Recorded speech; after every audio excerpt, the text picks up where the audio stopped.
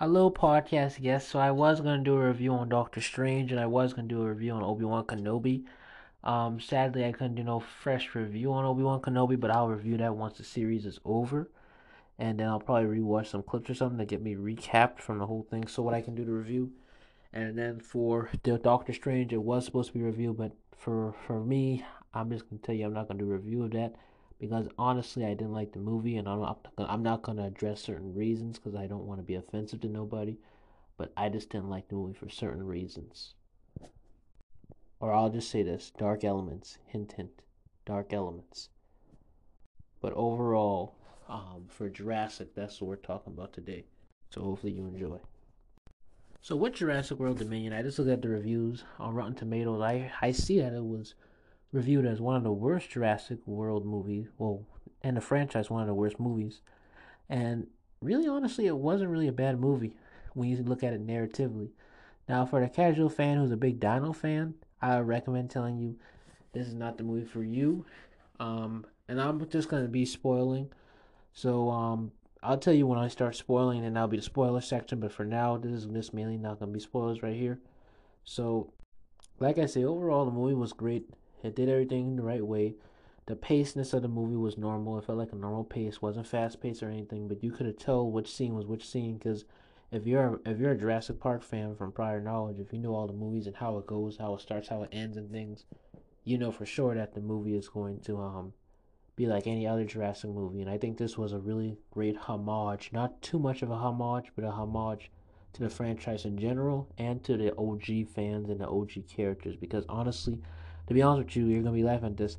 I didn't know there was actually a Jurassic Park. I've always heard of it, but before Jurassic World came out, I've only heard of Jurassic Park. I never watched any movies, never knew they had movies. I just thought it was something that was just like from a comic book or cartoon. And like I tell you guys, after I saw Jurassic World, the first one in 2015 when I was 10, that's when I knew about Jurassic Park back in 2018. Yeah, 2018. Because, like I said, I believe once I got to middle school, I started meeting a lot of friends, and to get to the point here, I started being interested in past media from certain movie franchises, like for example, Star Wars, or for example, Jurassic Park. I'll look at movies that are from old generations because, like I said, I grew up with the new ones, but I should watch the old ones too. Like I grew up with the prequel trilogy, knowing that it came out before I was born. I grew up with the Clone Wars, which led me to the prequel trilogy of being a lover of that. Yeah, I also am a big Jurassic World fan, but I also like Park too.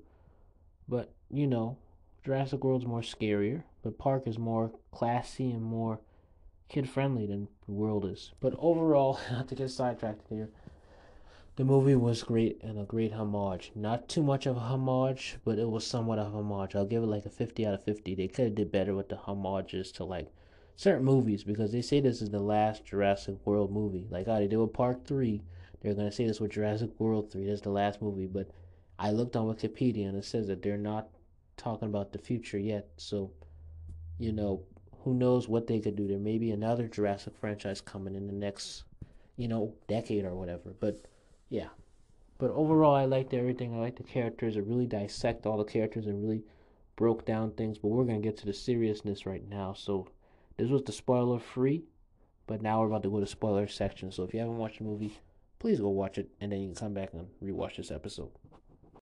So what I really want to start off is, and I may not come in order through the movie. I may just go head wire and just speak from what I learned from the middle of the story. But I'm gonna try to be in order to break down everything to tell you how I really remember it from my memories, because I got fresh remembrance of the movie. Overall, like I say, every movie starts off slowly. So the movie started off slow. We saw that big monster. I forgot what it's called, a mosasaurus, I think, that bite off all them fishes and things. That was something. But yeah, I'm gonna just say the things I really know by heart, like the things I know right off the tip of my head. So what I'm gonna get to is not Claire, excuse me, is I forgot her name, the girl. I'm just gonna say the girl because I forgot her name. But they really broke her character down all the way. They really brought some great fleshing out of the character Maisie, and that was her name, Maisie. And I like how they really flesh out that character. And Maisie has grown a lot because she's on age of me. And I should be a little simple and be like, yeah, she's cute. But seriously, she is a pretty girl. The actor is very pretty. But to get to the point here, Maisie is just an average teen like me and maybe you if you're looking at this, having her teen problems. I'm not your average teenager. Neither is she, because she's a very intelligent teenager, the character. And, she's still got that teenage mode in her. She still may be a little bit rebellious, just like how some of us as teens may be a little bit rebellious. Because, even once in a while I may be a little rebellious. But, to get to the point here, her rebelliousness actually caused her to get captured, and eventually we learned some more stories through Wong speaking to her that Dr. Wong, or Dr. Wu, excuse me, actually told her that, I'm thinking Doctor Strange now, Dr. Wu, he told her about how his mom actually, excuse me, not his mom, he talked about how Maisie is actually, her first name is actually Charlotte, so Charlotte Maisie, I think, or her mom name was Charlotte, I think, and, it wasn't that she was actually cloned, but it was actually that her mom was her, and her mom reproduced her with DNA and cloned her basically, and had a daughter. So, in reality, Maisie is a clone, but she's not really a clone. She's really just her daughter, but just looks just like her. So basically, let's just say that you made the DNA and you switched it, and it still looks like you. It has the same facial characteristics as you get young and as you get older. That's how it is with Maisie. Like basically, her mom is her, the original her, and she's just the clone version of her that came out of her stomach, because the real Maisie died from a disease, which was the mom, and the disease isn't in the girl because she replicated the DNA the right way. There's something like that. I don't know, scientific stuff, but overall, I liked how they really fleshed out and brought some more, you know, deep levels to this character, knowing that we know it last year. Because there's a lot of people who want to know more about characters who are very deep in the narrative. Because I love narrative stories as well. Um, Also, these dinosaur scenes were very. This movie, all this whole movie was just keeping your heads up. Like it was very gruesome. This movie, I think, was the most gruesome Jurassic I ever seen. And seriously, this movie really kept your heads on your seat. This wasn't no traditional Jurassic movie. This movie felt like it was a mixture of both franchises just coming as one. Like it felt like it was a mixture of Park and World just in one big movie. Like it felt like a hybrid movie. It didn't even feel like no Jurassic Park. It didn't feel like Jurassic World. It didn't feel like Fallen Kingdom. It felt like it was its own thing, separate from all those movies. That's how much it felt, and it was very much of a unique story. Now, was it as good? Now that I've looked at the reviews from Rotten Tomatoes, it does make me change my perspective of it. But most likely, I am still keep my original perspective. I like the movie, but I think it should have did a little bit more better with certain things, maybe like more homogeneous. And maybe I'm just stuck in that because I'm an MCU guy, because I always watch MCU movies, and MCU Disney always trained us to be ready for Easter eggs. So I guess I was just prepared for more Easter eggs. But who knows? I'll watch a YouTube video and they'll probably talk about it. But like I said, they should have had more Easter eggs or homages to the old fans. I think it was great the way it was, but they should add some more. And I just realized I forgot about this. The guy with the glasses who was in the last movie, the one who was very nerdy, I forgot his name. He wasn't even in this movie all the way. He was only in the first part, and that was it. I just realized that. I forgot his name. Franklin, that was his name. Franklin, the character Franklin. He was such forgettable in this movie because, like, he was only there for, like, the first 20 minutes of the movie, and that was it. Boom, he was just gone. Him and, the other girl, I don't know her name, but it was, the other girl with the glasses, and she was right there with Franklin. I was surprised they didn't really play no major roles in the movie. And then, of course, that was it for that. And then more with the cast. Like I said, I really enjoyed that they brought Ellie and Alan to really fall in love, because I knew it ever since I first saw the original Jurassic Park. I said I knew they were gonna fall in love, because at first, you saw Jurassic Park 3, she had her kids and stuff, but I guess her husband must have had her had died, Mark. I think Mark was the husband, I think. So Mark must have had died, and then I guess that led to her wanting to marry Alan, which is good because finally her and Alan can actually finally share a love. They couldn't get to have their own kid, but hey, they yet to still fall in love. I wish they had a kid though, because if they did have a kid, it would have been so much better for the Jurassic Park franchise. It probably would have changed the whole franchise because it would have made the kid actually follow into their footsteps. But overall, I like that. I like that we brought Ian Malcolm back. And it was so shocking when he actually put that thing in the dinosaur's mouth because you know in the old one he had made a T-Rex go away with the light. This time he just stuck it in his mouth. I was shocked. So yeah, that was all good. I just liked it everything. And like I say, Jeff Goldblum, every time he came on, he was stealing the scenes at times, man. Because just playing as Ian Malcolm is basically similar to Jeff Goldblum. Like they're so similar. Their characters are so similar. Like there's no difference between them. They're just similar characters. Like they act the same both off and off screen. Like you can tell that Jeff Goldblum is Ian Malcolm, and you can tell that Ian Malcolm is Jeff Goldblum. Like the same way how Robert Downey Jr. played as Iron Man, and you wouldn't think it's no difference. It's the same thing with Jeff Goldblum. Like just watching him as Ian Malcolm, it's like he's the same guy. Ain't no real difference. But yeah, I liked it everything. I liked that the movie had a peaceful ending. Like I say, looking at this while watching the movie, it was one of the best Jurassic World movies. But now that I'm actually thinking about it now, and from looking at those reviews, I think it will never top the original Jurassic Park or the original Jurassic World movie.